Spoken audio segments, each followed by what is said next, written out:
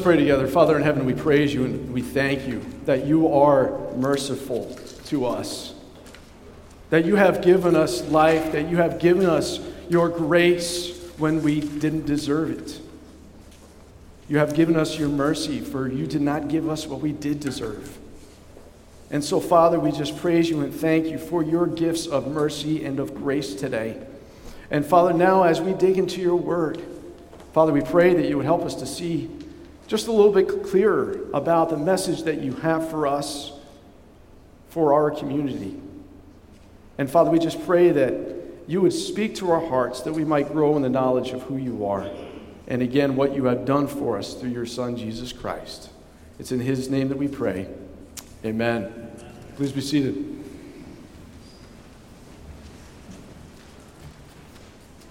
It was now just a little over a week ago that we celebrated Holy Week.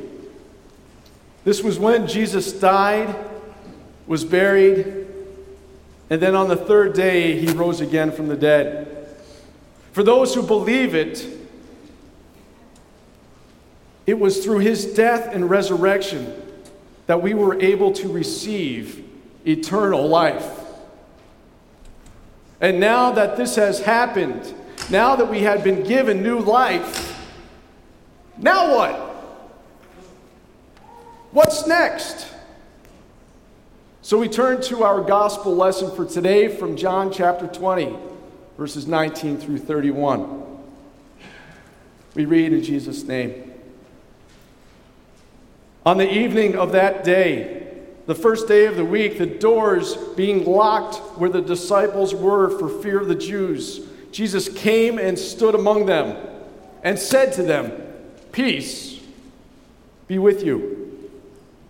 When he had said this, he showed them his hands and his side. Then his disciples were glad when they saw the Lord. Jesus said to them again, "Peace be with you. As the Father has sent me, even so I am sending you." And when he had said this, he breathed on them and said to them, "Receive the Holy Spirit. Amen. If you forgive the sins of any, they are forgiven them. If you withhold forgiveness from any, it is withheld." Now Thomas, one of the 12, called the twin, was not with them when Jesus came. So the other disciples told him, "We have seen the Lord." But he said to them, "Unless I see in his hands the mark of the nails, and place my finger into the mark of the nails, and place my hand into his side, I will never believe." 8 days later, his disciples were inside again, and Thomas was with them. Although the doors were locked, Jesus came and stood among them and said, "Peace be with you." Then he said to Thomas, "Put your finger here and see my hands, and put out your hand and place it in my side. Do not disbelieve, but believe." Thomas answered him, "My Lord and my God." Jesus said to him, "Have you believed because you have seen me? Blessed are those who have not seen and yet believed." Now Jesus did many other signs in the presence of his disciples, which are not written in this book. But these are written so that you may believe that Jesus is the Christ, the Son of God, and that by believing you may have life in his name. Amen. Amen. So, what's next? Well, we are sent as his messengers. In verse 21, we read of the sending of the disciples. He said to them, "Peace be with you. As the Father has sent me, even so I am sending you." Now, there are 3 questions that we can ask about the disciples being sent. The first question is, well, why are the disciples being sent? Well, in Matthew 28, it says this, "Go therefore and make disciples." So God is in the disciple-making business. And as Jesus has sent his disciples, that includes me and you too. So we have been given the opportunity to go then and make disciples. The second question is, well, to whom are they sent? Well, Acts chapter 1, verse 8 says this, that you will be my witnesses in Jerusalem, in all of Judea and Samaria, and to the ends of the earth. And so Jerusalem was their hometown. That's where they lived. And Judea was the country in which they lived in. And then you have this place called Samaria. Now, Samaria wasn't the favorite place of these Jewish Christians. In fact, they avoided that place at all costs. You see, the Samaritans were known to be kind of like half-breeds. They were half Israelite, half pagan. And so there was going to be no interaction between those two groups. And then to the ends of the earth, which could be anywhere. And so what does this mean for us? Our Jerusalem is Linwood, Edmonds, Mukilteo, Mount Lake Terrace. Anywhere where you live. And then there's Judea, the good old United States. Now we can debate on what is Samaria. Some people might consider Seattle to be Samaria. I don't know. Maybe Tacoma. A place where you would not want to be. And then to the ends of the earth, which might just include Chad, Africa. The last question is, how did the disciples go and make disciples? Well, through the Holy Spirit. It says, and when Jesus had told the disciples of being sent, he breathed on them and said to them, receive the Holy Spirit. He told them how they were going to do it. Over the past couple months, our sermon series has been called Spirit-Filled Living. It's been based on Galatians chapter 5. It's where we read about the fruit of the Spirit. In January, we started talking about love. And then February and on, we talked about joy, peace, and patience. Well, this morning, we are reminded of the peace that we can have through the Spirit. You see, in verse 19, what were the disciples doing? They were staying up in a room with the doors locked. They were in fear. They were afraid of what the Jews might do to them. They feared for their very lives. But there's also something that happens as Jesus is there and the Holy Spirit comes upon them. Jesus, in not so many words, tells them to get out. Don't stay here. The Jews aren't going to do anything to you at this moment in time. You've got something to do. He asks them, well, what are you afraid of? It's time to get going. Could you imagine what they're thinking when Jesus says, I'm sending you? The Jews are after us. We feel secure inside with the doors locked. And yet Jesus is telling us to get out. And then in verse 22, 8 days later, his disciples were inside again, and Thomas was with them. And again, the doors are locked. Jesus came and stood among them and said, "Peace be with you." The Jews were all together and the doors locked. They were afraid of what the Jews might do to them, since they already killed Jesus. But Jesus was not in the shelter-in-place kind of business. He was in the sending business. And just as the disciples were sent, so are we. We may not have to fear we might not have to fear the Jews, but there may be other things that give us pause out in the world. Things that we're afraid of. It might be losing a job. It might be about being afraid of where the country is headed, which would include losing freedoms, no matter who the president is. Is there something that you would fear in sharing the gospel with those around us?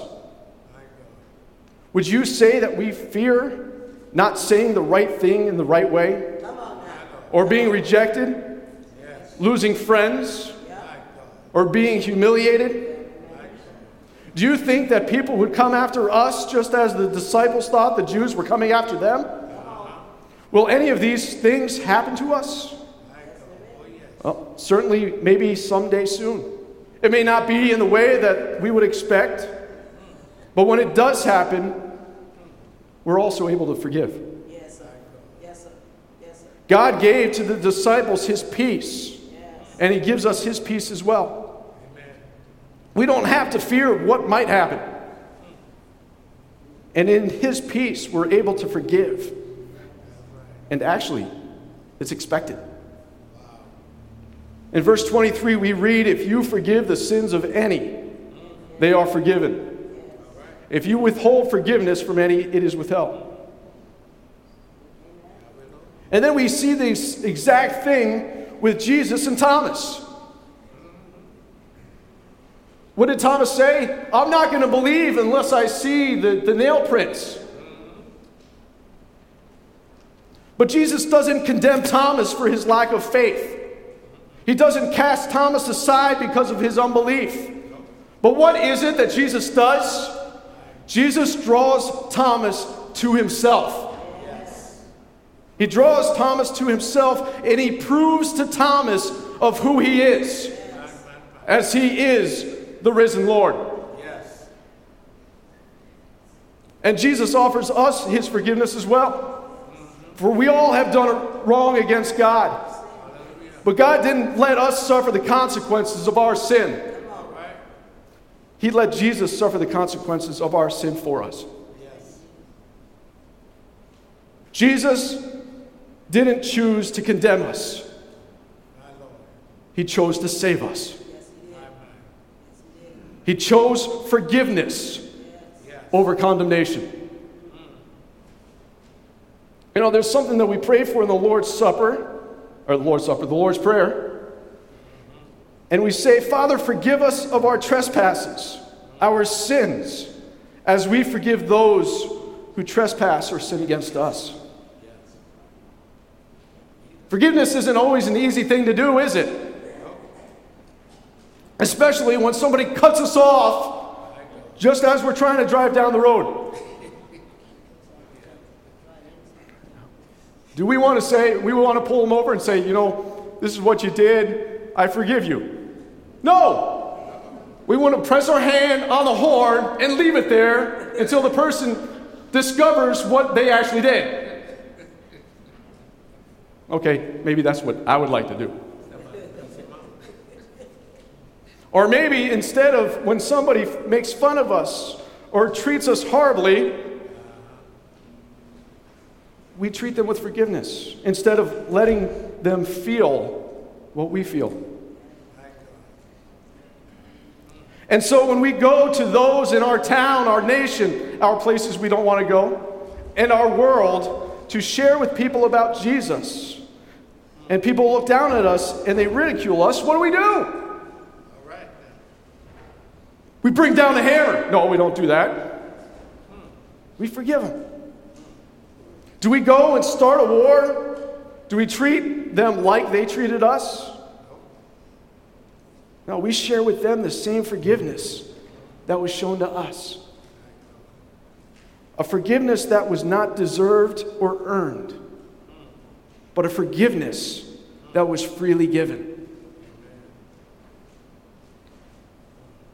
In the Holy Spirit and through His peace, we are also able to believe that God can do the extraordinary.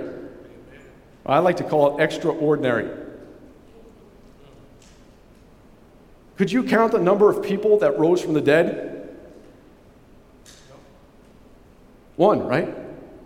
That's what Jesus did. I know some of you are out there saying, well, what about Lazarus? Well, God brought Lazarus out. He didn't raise himself. In verse 24 and 25 and 27, we see doubt in the words and actions of a disciple. Now, Thomas was one of the 12, called the twin, was not with them when Jesus came. So the other disciples told him, "We have seen the Lord." But he said to them, "Unless I see in his hands the mark of the nails, and place my finger into the mark of the nails, and place my hand into his side, I will never believe." Then he said to Thomas, "Put your finger here. See my hands. Put out your hand and place it in my side. Do not disbelieve, but believe." Thomas doubted that God did the extraordinary and would not believe that Jesus rose from the dead until he saw Jesus himself. Then Jesus saw the marks from the nails, put his hand on Jesus' side, and Jesus told him to believe, and he believed. He believed in what Jesus was able to accomplish. There were many times that Jesus told the disciples that he would die and rise from the dead, and somehow they were surprised. 3 times in which he would not have been any clearer. He says, "I will die, but rise from the dead." And so what was their response when it did happen? Huh? What happened here? Have we done the same as Jesus told us of something that was going to happen, and then we were kind of surprised by it? The same God who raised Jesus from the dead is the same God who works in extraordinary ways today. We can believe that God is able to do what he says he is going to do.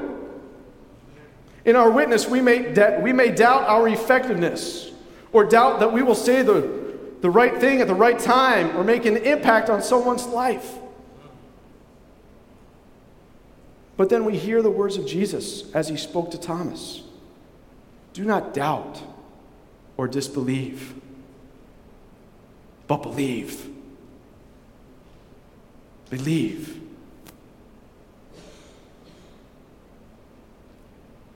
Jesus overcame death.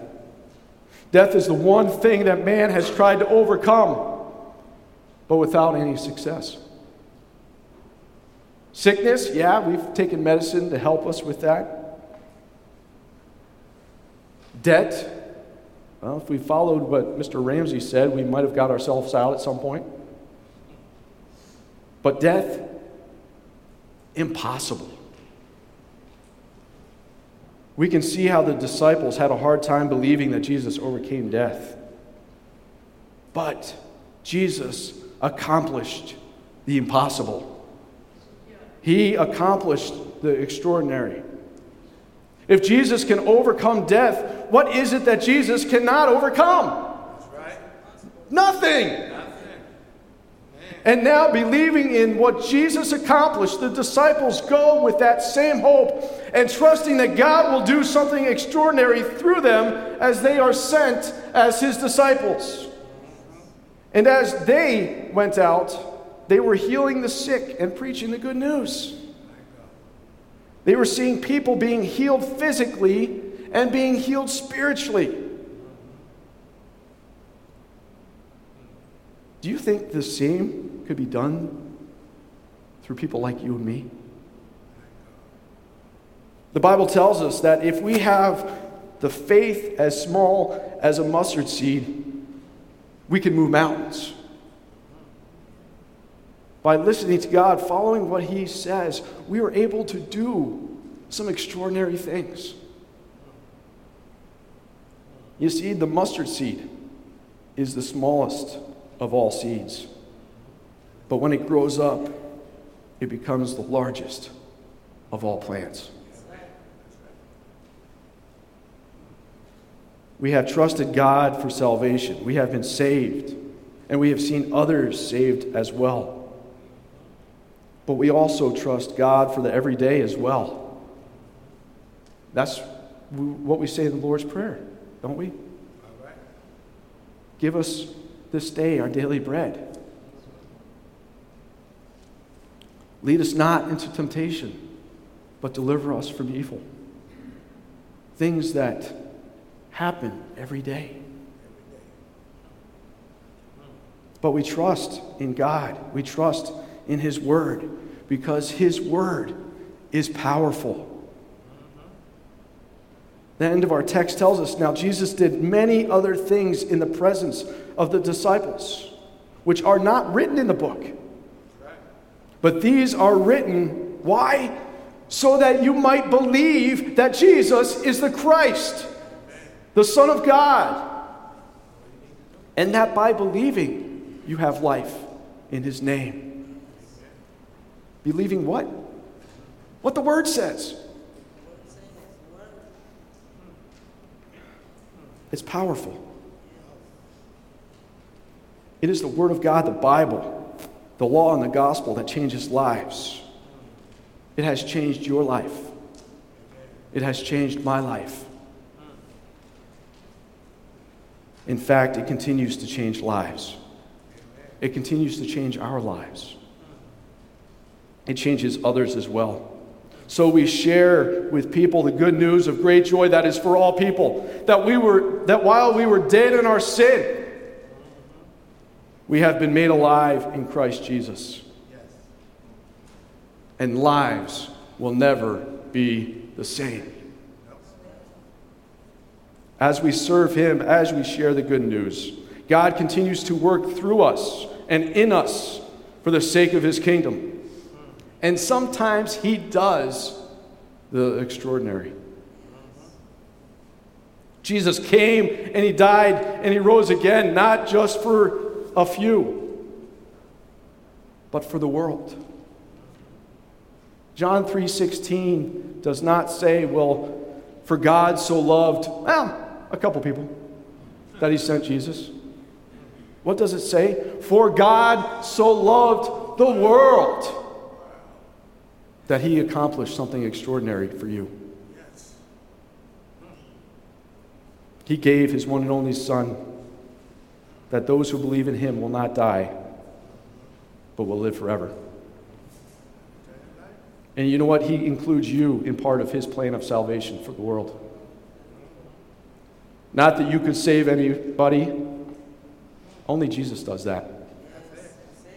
But He uses you to proclaim that message of good news.